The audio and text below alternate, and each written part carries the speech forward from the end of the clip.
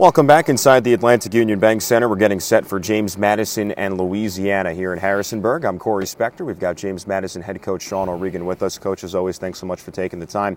You know, we discussed back on Thursday night the effectiveness of the 3-2 zone, and we talked about Carol Miller being at the top of it. And I kind of wanted to just zoom in on Carol as an individual and kind of what she's brought to this program moving over from Virginia, just the step-by-step process of ingratiating her into James Madison and what she's brought to this program.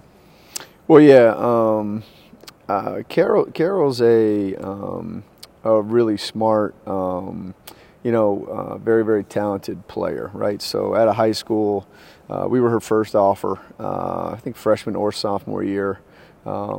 And, ended up being a top 100 recruit, and I think 57 if I'm not mistaken. And so, no surprise. I think you choose, a school over the mountain that it was pretty good, but didn't have the consistency I think she hoped for with coaching staffs and winning and stuff like that. So, one of the things I asked her, I make the joke all the time, I said, when she was in the transfer portal, I said, why do you want to come here? Like, what would you want to come here for? And she said, I want to win.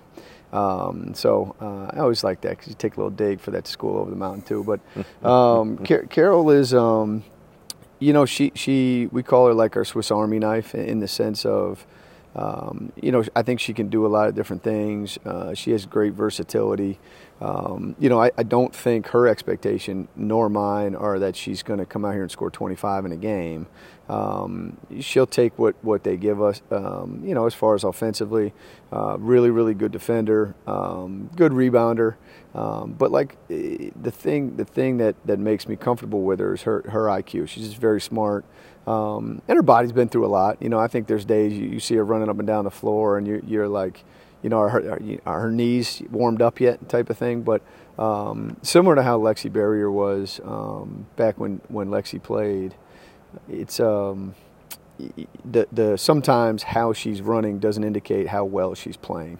And so, I thought Carol did a great job after coming off a game where she didn't play very much down at Monroe. And stepped up for us. Not everybody we have can play the 3-2 zone the way we want it played. And so that's why the lineup was the way it was down the stretch of that game. But Carol's one of those people, and so really does her job well. Came with a couple steals, and it's just exactly what I call her. It's this Swiss Army knife for us. Sometimes you need the screwdriver in there. Sometimes you need the toothpick, right? Sometimes you need the big knife. So she's done a lot. Getting her acclimated to our culture has been pretty easy, but I think it's a challenge with every how do you say it? Not even grad transfer, but every transfer that's been at another place for multiple years. I think it's always a little bit more challenging because it's like they've got habits, they've been acclimated to a culture already. So ours is obviously different than anybody else's out there, and so she's done a really good job with it. It's been very easy. She's got a great attitude, and it's been fun to watch her. Have some of her moments. I expect there'll be more, but having some of her moments so far has been fun to watch. She started her first 3 years primarily at Virginia and then kind of came off the bench last year before leaving the program. When you've talked about the buy-in that it takes for this team to succeed, not knowing who's going to play on a game-in and game-out basis, I think her selflessness probably really helps that culture that you're trying to establish. Yeah, it's key. Especially this year. This year more than others. I mean, I think you have to get a culture of selflessness every year.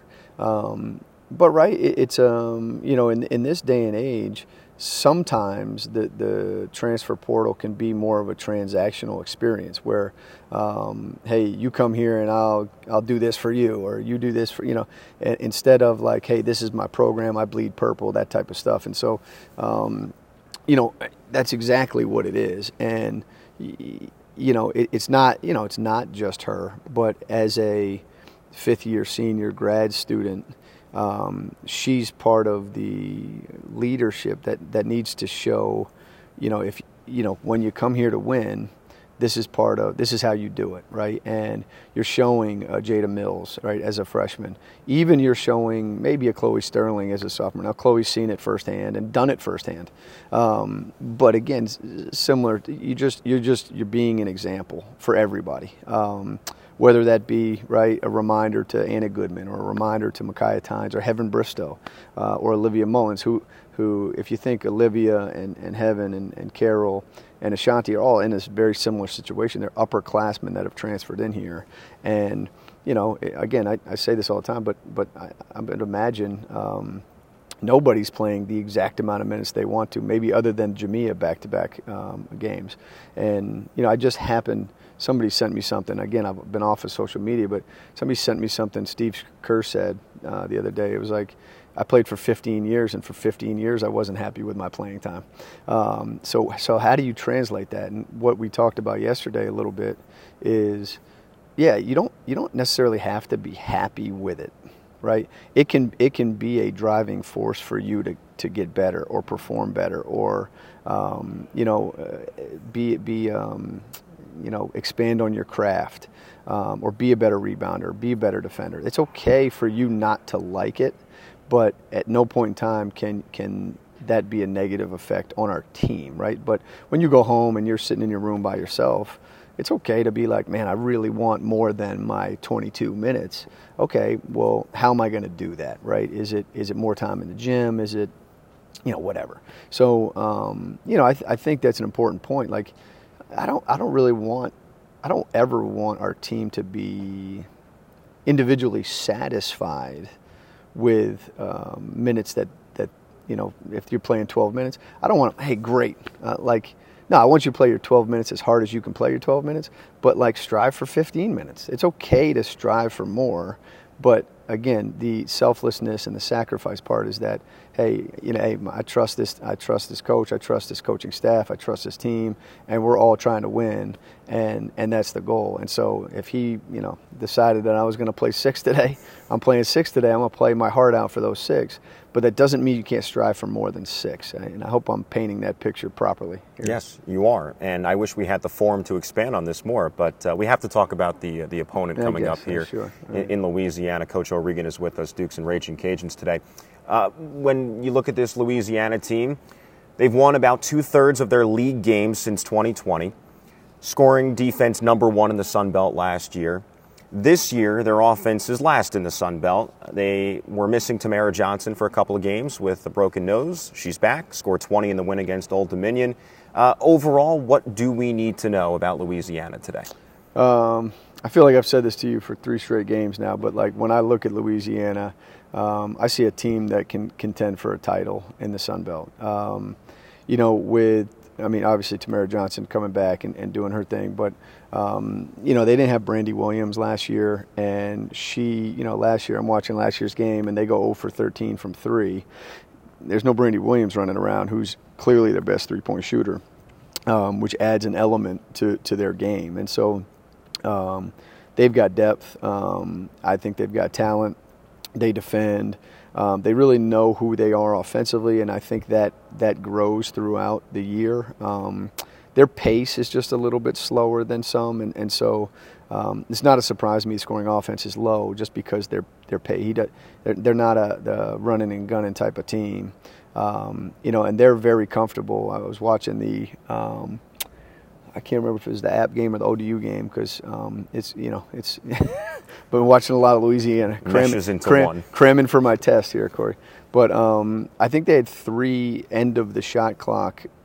Either it was a violation or they had to check it, and that's how comfortable they are shooting at the end of the shot clock. So they really try to make you work and pick you apart, and maybe you make it a mistake at 11, and they take advantage of that. But he's done a really good job with them. I think they're I really do. I think they're a contender level team. Really, really conscious defensively, really smart offensively. And again, I'm curious to see how we can do rebounding-wise. Last year, it was tied 43-43, and I thought it was really the reason the game was close. they defensively, they packed the paint really well. They kind of bait you to shoot threes. We shot 33s last year, and it worked out okay. But the stat that stands out to me is Kiki Jefferson going 2 for 16 because she couldn't get into the paint. And so we've got to, for us to win, we've got to shoot it decent today. And I'm fully confident we will, but we're going to have to shoot it decent because that's what they're going to give up. We appreciate the time as always. Looking forward to the matchup today. Thanks so much. Thank you, sir. We'll take a break. Tip-off between James Madison and Louisiana in just a moment. You're listening to JMU Women's Basketball on the Morris Insurance and Financial JMU Radio Network.